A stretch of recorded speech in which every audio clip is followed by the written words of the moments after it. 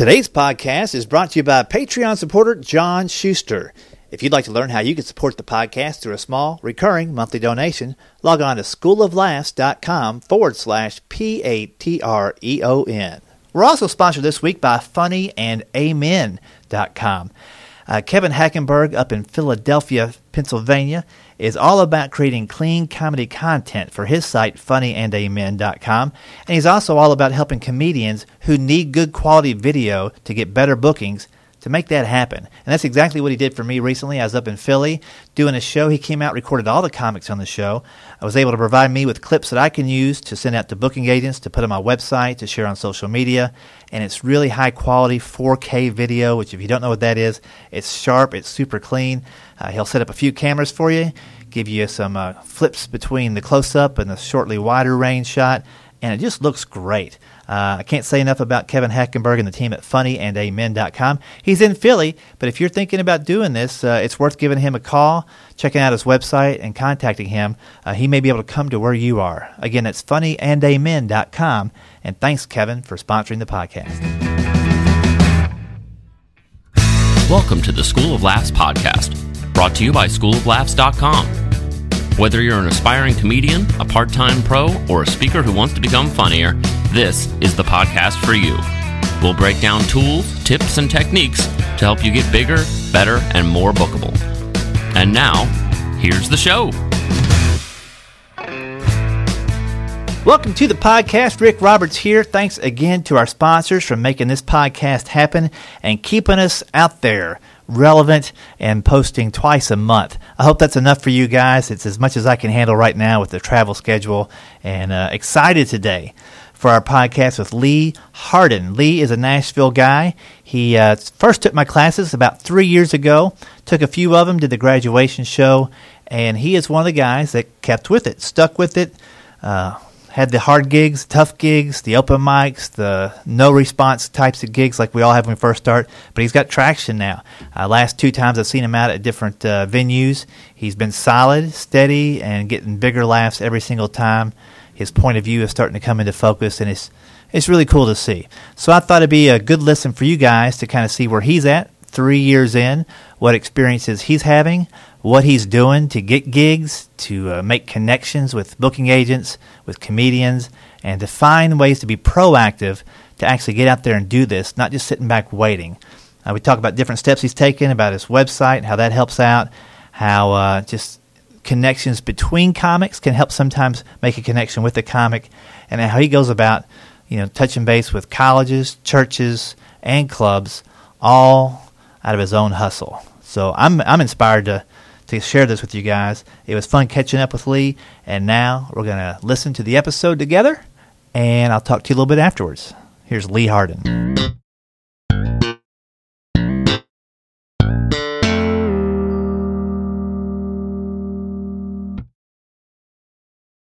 Lee, how's it going, buddy? It's going great. How are you? I'm doing good. Thanks for stopping by the official headquarters of the School of Laughs. I love it. It's very organized. This is good. You like my stained glass window over there? It's very holy. Yes. It's the only one in the building. Keeps me clean.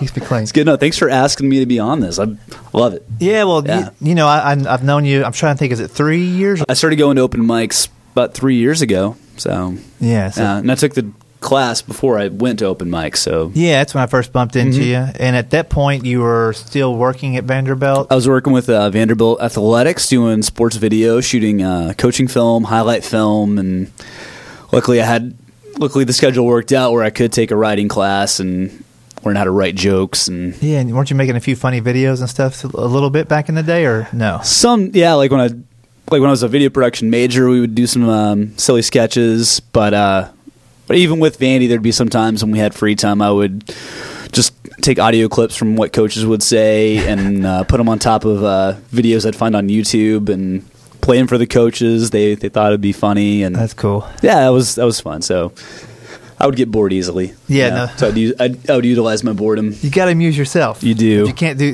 do that, then there's no chance of being a comedian. Exactly. Right? Exactly. You can't make your own stuff. Exactly. That's cool. Then you took the classes and stuff, and then you're one of the guys. A lot of people take the class, and some people are doing it just to kind of check it out. Mm-hmm. Some people are like, I kind of want to do comedy, and this seems like a good way to speed it up a little bit. Where were you at in that? Oh, exactly. I I was always obsessed with any kind of stand-up comedy, just as a little kid.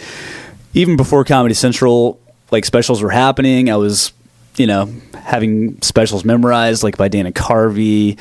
And even, like, on Saturday Night Live, after Saturday Night Live, they would have these showcases on NBC from just different spots, and Louis Anderson would always host it. Yeah, I remember those. Yeah, and I just became a big fan of Louis back then. He even had a cartoon that was really fun. Yeah.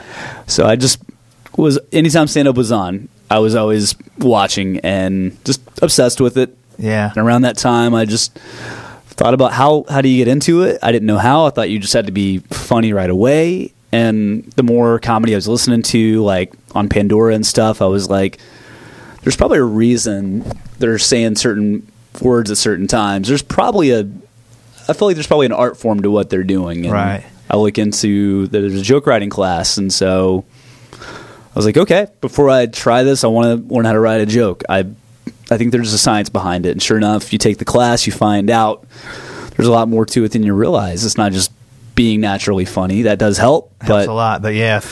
Learning the structure of what makes something funny. Yeah, there's a lot. It's amazing how much is behind it that you don't see. Yeah. And then, I don't know if you're like me, when I was in college, I took a film class, and I could never really watch films again because I was looking at the establishing shot. Did you feel that way after doing the comedy classes? Like, you wrote the jokes, then you started doing open mics, listening to your audio. You definitely don't listen to your old albums the same way, your favorite stuff. Mm-hmm. You still find it funny, but you kind of see the the strings on the puppets a little bit. Yeah, that's a good way to put it. It's like still good, but yeah, you don't fully enjoy it. Don't fully enjoy it the same way. I want to apologize for ruining comedy. It's okay. It's okay. I'm sure those guys that you loved have gone through the same stuff. Yeah, no doubt. That's cool. So, man, 3 years has gone by pretty fast. It has. But what I like about what you've done, and like I say, some people take the classes to check it out. Some people kind of like want to put the pedal to the metal. Mm-hmm. And even of those people, a certain amount of them tap out after 3 or 4 open mics. So they just like, it's rough. It's not for me. Mm-hmm. But you've gone past that point of frustration. You figured out how to make it work. A little. Yeah, I mean, we've done spots at the same places fairly often. Every quarter or so, it seems like we're at some spot working an open mic or doing something. And you keep writing, and you're getting better every single time. You're more comfortable on stage. Appreciate that, yeah. And it's cool to see. So that's one reason I want to get you on the podcast, just to kind of catch up to where you're at now, because we only do see each other every once in a while. Every couple of months or something. Yeah, but there's good progress going on. So tell me about the... And which, side note, if I can interrupt, that did mean a lot to me. I was about a year, maybe a year and 6 months in, and you had seen me before because I had done your graduation show, and we were doing a show at the Pavilion one night, and I was kind of in a phase where I was like trying to transition into like being more conversational, or like, should I quit because this... what I had in mind is not what I'm doing. It's not working out well. And I was at the show just kind of trying to be more conversational, seeing how it went. And after the show, you came up and you hadn't done this before. You were like, okay, I see a difference. I see improvement. Mm-hmm. I see a big improvement from when you started. So that was enough to make me go, okay, I feel like I'm in the right direction. Oh, good. So good. The fact that you took time to come say something, and something stood out, That was very encouraging. Well, it was a good set. Yeah. I mean, I remember the last 2 or 3 times I've seen you over there. Not only are you doing different material and working that out, but it's pretty tight. But you also have a nice flow to where you allow the audience to digest it at their own pace before jumping into the next thing. Even though there's zero downtime from the point where they're finished with that joke and ready for the next. Like your timing is really, really well. Well, I appreciate that. Out. Now, do you feel like... is that the case? Do you feel like that's the case most often now, or more often than not, or you still feel 50-50? What do you feel on that? It all depends on how much they laugh. Like I was in Chicago Tuesday at a showcase at Zanies, and spots where I'm used to hearing laughter on jokes, some of them didn't get that. So I had to stand up straight for a second and froze. It reminded me of when I first started trying to do jokes at open mics, where I thought jokes would get laughs. They didn't. My face would react. I'd get a face twitch. Yeah. And so I did that, and I was like, all right, it'll be okay. Maybe the next one will get them. Yeah. So it really just depends on that crowd reaction. Right. So kind of filling out when the laughter's dying, and sometimes depends on the show. Sometimes I'll just talk to it. I don't mean to do crowd work, but sometimes I'll just find a guy if he's just kind of smiling, I'll point him out. I'll find something. I don't know what, but yeah, it's a bad default I've been getting into. I'm trying to. Yeah, I mean, at least you identified a bad thing, and you're aware of it, because it is very inviting to go to the crowd when your normal jokes aren't working. Mm-hmm.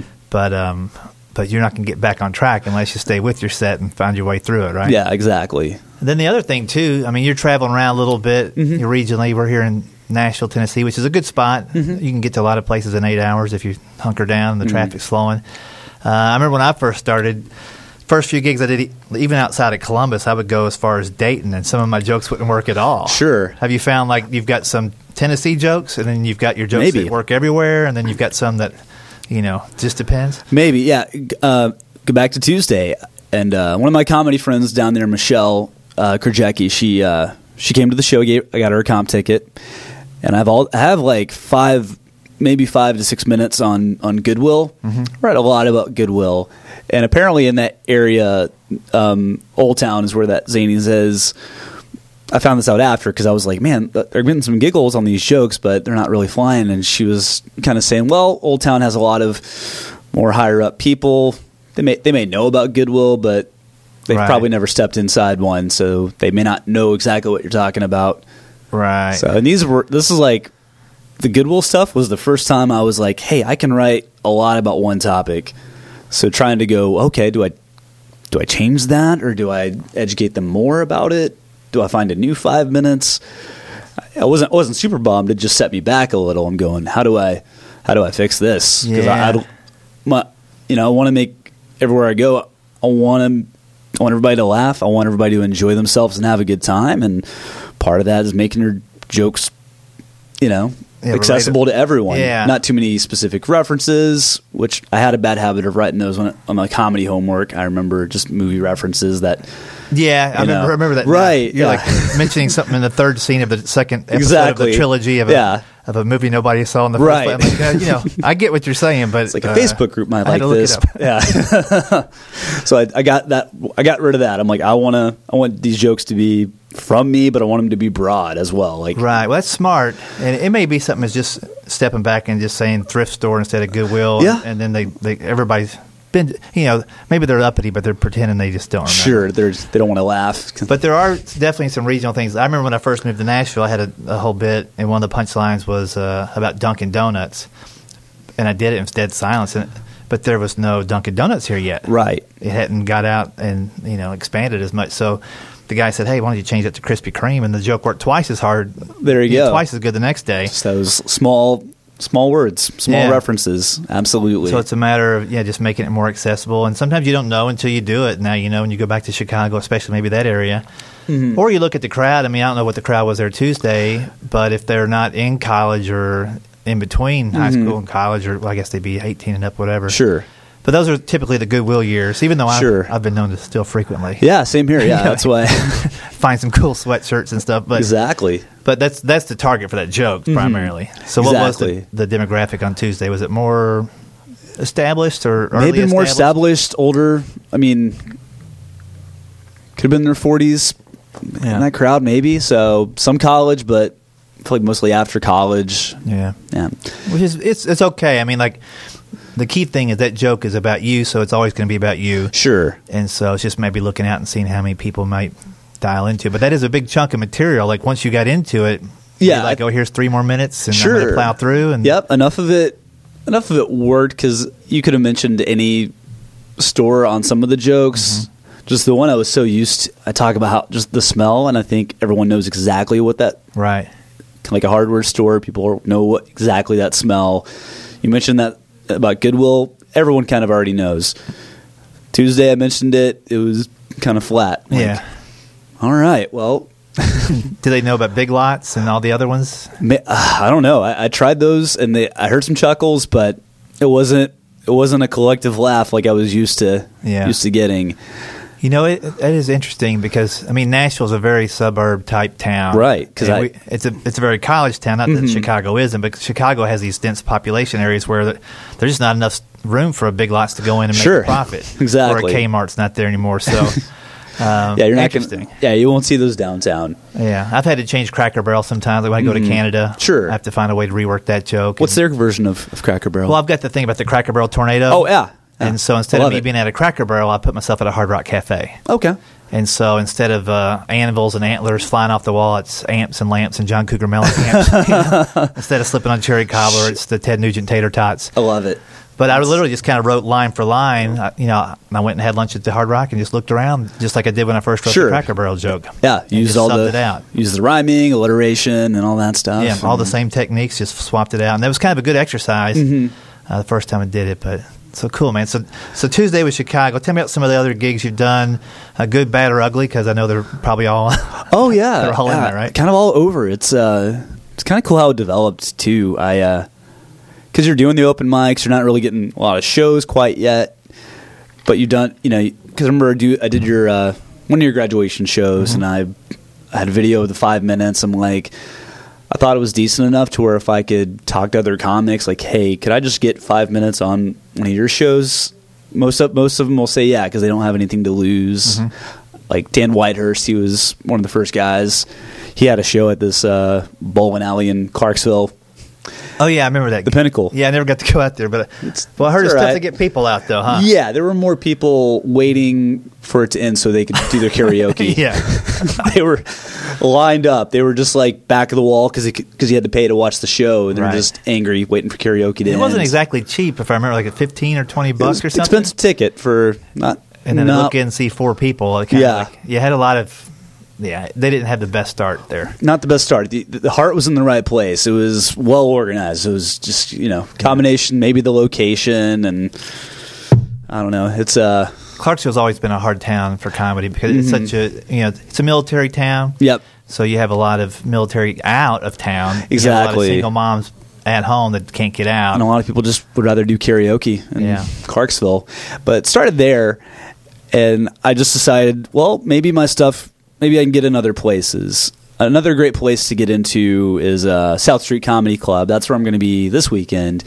But the owner there, actually you connected me with him, Harvey Boyd. Harvey Boyd. He's great. He loves young comics. If you ask, hey, can I come, like 2 weeks in advance, if you ask if you can come, he's usually cool about it.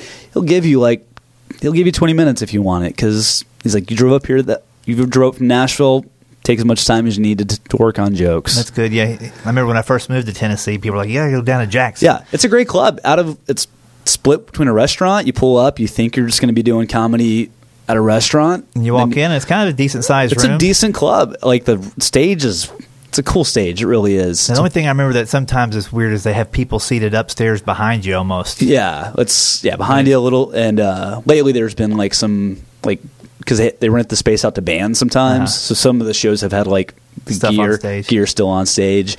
So trying to get around there as well. Just another thing I tried to do was get on colleges. I tried to I think I emailed every college in the surrounding states, their student activities board. This is a lot of trial and error. Most of them don't get back to you. Same with churches. If you're just cold emailing them, it's almost easier to find if there's a show available, asking if you can get on it. Right. On top of that, you just email clubs. And before I did all this, too, I decided to build myself a website on Squarespace. It was pretty easy to do. I feel like if you email a club or email anybody, hey, I would love to do a show for you, or I'd love to do some time. If you have a website at the bottom of your signature and they look at the website, it looks like you take yourself seriously. Right. So it's worth the investment. It's not a bad investment. It's about, I don't know if it's $200 or under $200 to build or own your own domain on Squarespace. I feel like it's helped because you put video clips of yourself on there, show listings, and at first I just kind of went back a few months just to make it look like I had a lot of shows. Sure, yeah. He's working a little bit, he's working. Good. No, that's good. And one question, and I ask myself this sometimes. I'll pull up my website and go, "Would I book me?" Yeah. Right now, looking at when was the last time I posted an update? Exactly.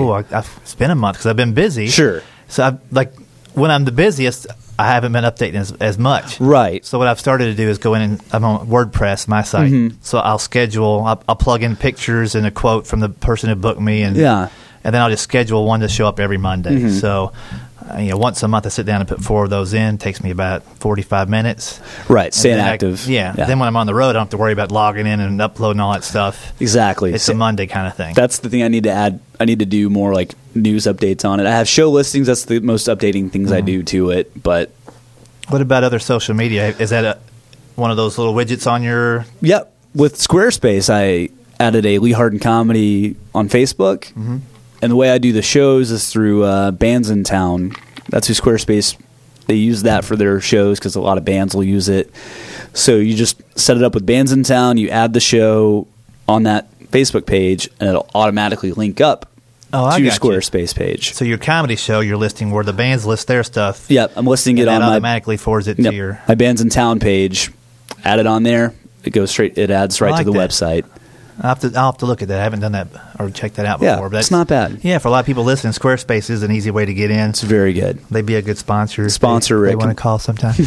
Just saying, guys. But I know a basic website is a big struggle for a lot of comics. It is. And I'm not, I tried doing web design and graphics. I was terrible at it. Like in college, I was the worst. But you found Squarespace to be pretty easy? I found Squarespace, and I just thought, I need something clean. You don't need to be flashy. Just something that looks like you take yourself seriously. You don't need a lot of graphics. You don't need to look silly. I think that's a big think it's thing. a big mistake too. It's good pointing that out. Yeah, because I for a while I had and I still love the profile pic. Nora Canfield, she takes these really cool pictures. I think almost every comedian in Nashville does them. Yeah, let me just plug her real quick in case you want to check her out. So it's Nora Canfield, and I think it's MSDIG Photography, Miss Dig, and she does what she calls lollipop pictures. And they're great. She highlights the area behind you, which makes it look like you're glowing, and then she'll do her little Photoshop magic, but she'll accentuate some of your features to make them stand out. And then a lot of times she'll have a comic bring a prop in or something to add a little flavor to it. So tell us about your picture with her. I had a couple, but the one I chose, because I was starting to get, I got one show, this comes to comedy. I did this small contest back in my hometown, won it. They wanted you to have your own show.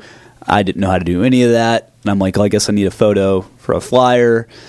And I went up to her and took, had random props. But the one I used has a red coffee mug that I bought that day before the shoot. Mm-hmm. And this book, which is actually a really good book, it's called How to Be Funny. I think one of Jay Leno's writers is the author. I've seen that somewhere before, yeah. It's a pretty cool book. It's not designed for stand-up, but it's still it's a good resource to have because it gives you, very similar to yours, it gives some joke exercises. Right. It's pretty cool. And I had that book, so it's a photo of me. It looks like I'm getting caught reading, I'm cheating. Yeah, that's good. Yeah, so my eyes are wide open, and you can see clearly the title of the book right there, How to Be Funny. And people, got a good response on Facebook. And it was a fun pick. Yeah, she does a great job. And she does. I'll link to that information in the show notes. I've got her card here in the office. Yeah, she's great. Make sure I put it in. I think every comedian needs to get something from her. She's really good at what she does. Two of my CD covers and all of my promo since I've... Yep, Dusty Slay has his first album. That's her photo, too. Yeah, making that chocolate or... making that fudge. Making the fudge. Yeah. Dusty, now you make chocolate, too. They make chocolate. So cool. So you've got the website in place. You've got the work ethic where you're hustling and emailing clubs, emailing churches, emailing colleges. Not waiting for things to happen. You're out there making them. Trying, because I would spend, if I had a day off work, I would spend the whole day. I'm just going to email everybody on this list, and I've gotten more no's than yeses, and sometimes I've had to talk myself up. I did one, it's like a booked open mic in Louisville. It's now called Comedy Caravan. It used to be called Laughing Derby. Right. And the guy that runs that told me who to contact if I wanted to get on shows. And it was a few back and forth emails because he was like, I don't know who you are. So I went back to listen everywhere I've been, even though they may have just been guest spots or 5 minutes. Here's where I've worked. And a couple of back and forths. He's like, okay, if you want to do 5 minutes, sure, that's fine. Cool. So I got to go up do 5 minutes for Bob Zaney. Who's one of my favorites. He's hilarious. He actually has a lot of Goodwill stuff. Well, his jokes are more about, he has props things that he bought at Goodwill. Yeah. And he puts them up on stage, just riffs, because he's really good at riffing just off the cuff like that. Didn't you get to work with Chainsaw? Oh. Or Hackman? What was, that's not Chainsaw, I can tell already. Hacksaw. Hacksaw Jim Duggan. Yeah. Hacksaw. I wish I would have introduced him as that. Like, tell people don't know who that is. Hacksaw Jim Duggan is a pro wrestler, mostly known from the golden era of the 80s. I'm going to get really nerdy here for a second. Go ahead. I grew up a big wrestling fan, and the WWE Network's not helping because you can just watch all your old favorites. Right. But he's now a Hall of Famer in the WWE, but called WWF back then. He's known for carrying this like 2x4 or this giant 2x4 to the ring with him, and he does this like, oh, he does that, sticks his thumb out all the time. I feel like you knew who he was. You just wanted me to get the thumb. I just got the name wrong. Okay. Because I was a big Hulk Hogan and Jimmy Superfly Snuka. Exactly. And he was around when they were around. But he does tours like around comedy clubs. He doesn't do stand-up, which is really... It's like Q&A or... Q&A, he does storytelling. It's cool to see that, him just... Because people want to come hear all these stories they haven't heard before. And along with the Q&A, and he's got a cool merch table. His wife sells the merch. And I kind of fanboyed out. I bought one of his shirts and wore it on stage just because I was like, why not? I'm sure they'll like that. That's cool, man. Yeah, that was fun. Yeah, Jamie let me. Jamie Ellie, he was the owner of the club. Me and some other guys he knew were wrestling fans come up, do the show, and that was a good payoff because Jamie saw me, and this is a compliment to you as well. Once he saw me do that 5 minutes the first time for Bob Zaney, he was like, "Okay, do you know Rick Roberts?" Because he could tell that I was a Rick Roberts guy. Oh, he was like, "Your jokes are well crafted, hey, there you go. good transitions. They're well put together." Cool, man. I can tell that you hung out with Rick Roberts. Sweet, man. And yeah, that your name does well. It's gotten me in other places too. There's a guy named Tom Sobel. Yeah. Does a lot of booking in Kentucky. Tom kind of gives the same compliments that Jamie did. He's like, okay, you were with Rick, that makes sense. So kept my name and started getting me gigs out of town, which is fun. Cool, man. Yeah. So again, I think the attitude of like going up there not expecting anything, like not expecting to get paid at this level, right? Just going for the experience. I'm too new to go. I can't go unless I get paid. Yeah. Because they don't know who I am, right? So, and that's worth spending a second on because I know a lot of, there's a lot of things that bookers tell me, but the first thing is that the entitlement feel that they get from all these brand new comics. You may have done 1,000 open mics, but the first time in the club, it's an audition, really, regardless of how you think it is, or and really you're just doing some time, and you're best just not to screw it up. Exactly. So the fact that you went up there and you're like, "Hey, I'm just here. Can I do 5 minutes?" And then he ends up paying you to host it, which got you probably to do a little bit longer set, I would imagine. Yeah, got about 15 minutes, and then there was even a section on that show where Tom was like, because there was a girl doing a guest spot, she won a contest, and Tom was like, I don't know, it was kind of going too long, and he kind of leaned over to me. He's like, "Hey, can you do a few more minutes of jokes to get him back up again?" And yeah. So that was cool that he saw enough to trust you. And yeah, no, it's good. And he's got a lot of stuff close, which is good. a lot of stuff in Kentucky. He plans a lot of events, and that's where I got really busy in October because of him. It was maybe a month after I got to work with him. Then he's like calling me at the last minute, like, "Hey, it was like a Friday." He calls like that morning. I leave like a work meeting. It's like, "Hey, can you be in Elizabethtown by 7?" I'm like, "I'll try." Yeah. Luckily, it worked out. So cool, small man. stuff like that. It's cool to see like people react because that was a big concern because you're thinking, can my stuff can it work elsewhere? Right. Am I just crazy? Should I stop this altogether? Just rewrite or just quit? I don't know what to do. Yeah, it is. I mean, it's really untested ground when you first start. Like I'm thinking just back to my early days. Mm-hmm. I mean, the happiest moment was getting the gig, and then sometimes the second happiest moment was, I'm done. Yeah, like that did not go well. But it's all those cumulative experientions. Mm-hmm. But it is when you're out there on your own, man. Yeah, it's a lot of mental toughness. There's times where you just have to smile and keep going. Like I did a gig maybe 6 weeks ago. It was a Chamber of Commerce banquet, which is typically great because they're all leading professionals in their area or whatever, and it's a nice dinner. But the catering operation was all there was between us and them was a curtain. Like they were in the showroom, 18 feet away from me on my right, and they're clearing plates and dropping knives and forks, even though that was in the pre-discussion. Like they can't do that, and like they dropped some glass and broke it, and I'm just up there, and it was obviously a distraction to everybody else in the audience. Right. But I kind of made a few faces like, I'm okay, you know. Yeah. Just they stayed with me because they knew I knew. Right. And Did then you try to riff off that when I feel like that's a good stand-up practice thing. You hear glass drop. Yeah, you know. You got those one-liners in your pocket, but if they were visible, I would have done some riffing. Sure. But because I thought enough of the audience was far enough away that it wasn't bothering them, I didn't want to draw more attention to it. okay. So But when they broke the glass, I think I did say something. everyone, It's just like when I'm on stage, I'm like, the first lines that come to you are all those lines you've heard over the years. I'm like, Yeah. well, I'm not going to say who dropped their contact lens, or that Right. sounds like a job opening, or is Ernest T. Bass back in town, or Right. there's like. So I'm like, by the time I try to figure out my original take on it, I'm done. But right. it was one of those deals where the show was going fine, but I knew it would have been like a killer show if they would have just shut up. Yeah. But if I say shut up, then all of a sudden the crowd doesn't like me anymore. Yeah. Well, Yeah. let me ask you just on your short term outlook, what you're looking to do here in 2017. You Sure. got some goals you've written down or kind of gone over in your mind that you want to stick with? Absolutely. Just trying to hopefully stay busier. February got busy, and it kind of came out of nowhere. Everyone I was trying to contact for shows brought up February, which is cool.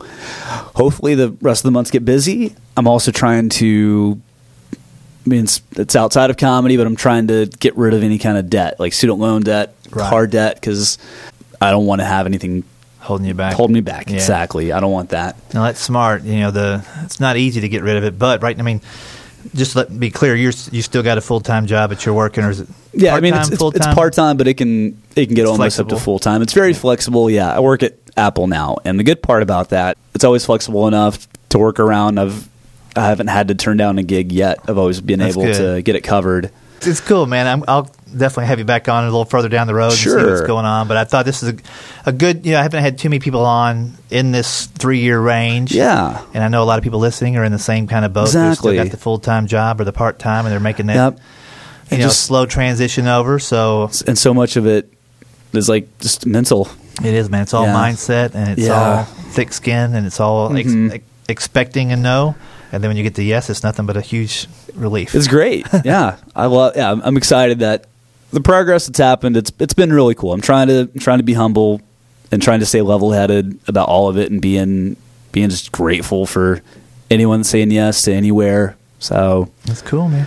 Well, It's thanks good. for popping in here today, Lee. Thanks for having me. Tell them your website so they can put a face with the voice. absolutely, it's LeeHardinComedy.com, and the last name is Hardin. Very good. And if you like that Squarespace thing, Squarespace. Hey guys. boom, do it. All right, thanks, bud. There you go. Hope you enjoyed that episode with Lee Hardin. 3 years in, making things happen and sharing how he's making things happen with you guys so you can make them happen too. That's what it's all about here on the School of Laughs podcast. I really do mean it when I say I try to help you guys get bigger, better, and more bookable. And I also take notes from students, from people I interview, and try to get better and bigger and more bookable myself. Hope it's working out on your end. It's working out on my end, and I enjoy doing this podcast. Quick note about Patreon. It's been a couple of weeks since I've talked about it, but if you hear that and you're not sure what it is, basically it's a way for you to support the podcast with a small monthly recurring donation. It can be as little as $1, but starting at $7 a month, you actually get some nice perks, which include the Google Hangouts, or now I guess we're doing them on Zoom. But once a month, we get together, all the Patreon people who want to jump on the phone call over the internet. We see each other. We talk about what's working, what's not, different experiences we're having. And at that $7 a month level, you're also in Club 52, which is a 52-week email program where you receive an email from me every single weekend with one bite-sized, actionable tip you can take to make yourself bigger, better, more bookable. Sometimes we talk about booking processes, different scripts you can use kind of when you talk to people on the phone, best way to follow up after a gig, best way to get a recommendation. Other times we talk about travel, some ways to save money on the road, just a whole gamut of information, a lot of business stuff of comedy in those Club 52 emails. And you can find out more about that, schooloflaughs.com/PATREON. And if that's something you want to join into, I suggest doing it. It helps the podcast out, but above and beyond, I think you can get a lot of value if you jump into the Club 52 and the Google Hangout level, $7 a month or more. It's been a lot of fun, and we'll have another one of those Hangouts coming up really soon. So that's it for now. Thanks again for listening. Stay safe out there and stay funny. Thanks for listening to the School of Laughs podcast. If you'd like to hear more School of Laughs podcasts, you can find them on iTunes and Stitcher.com. And don't forget to subscribe and leave a review. For information on upcoming live and online classes, visit schooloflaughs.com. Until next time, stay tuned, stay focused, and stay funny.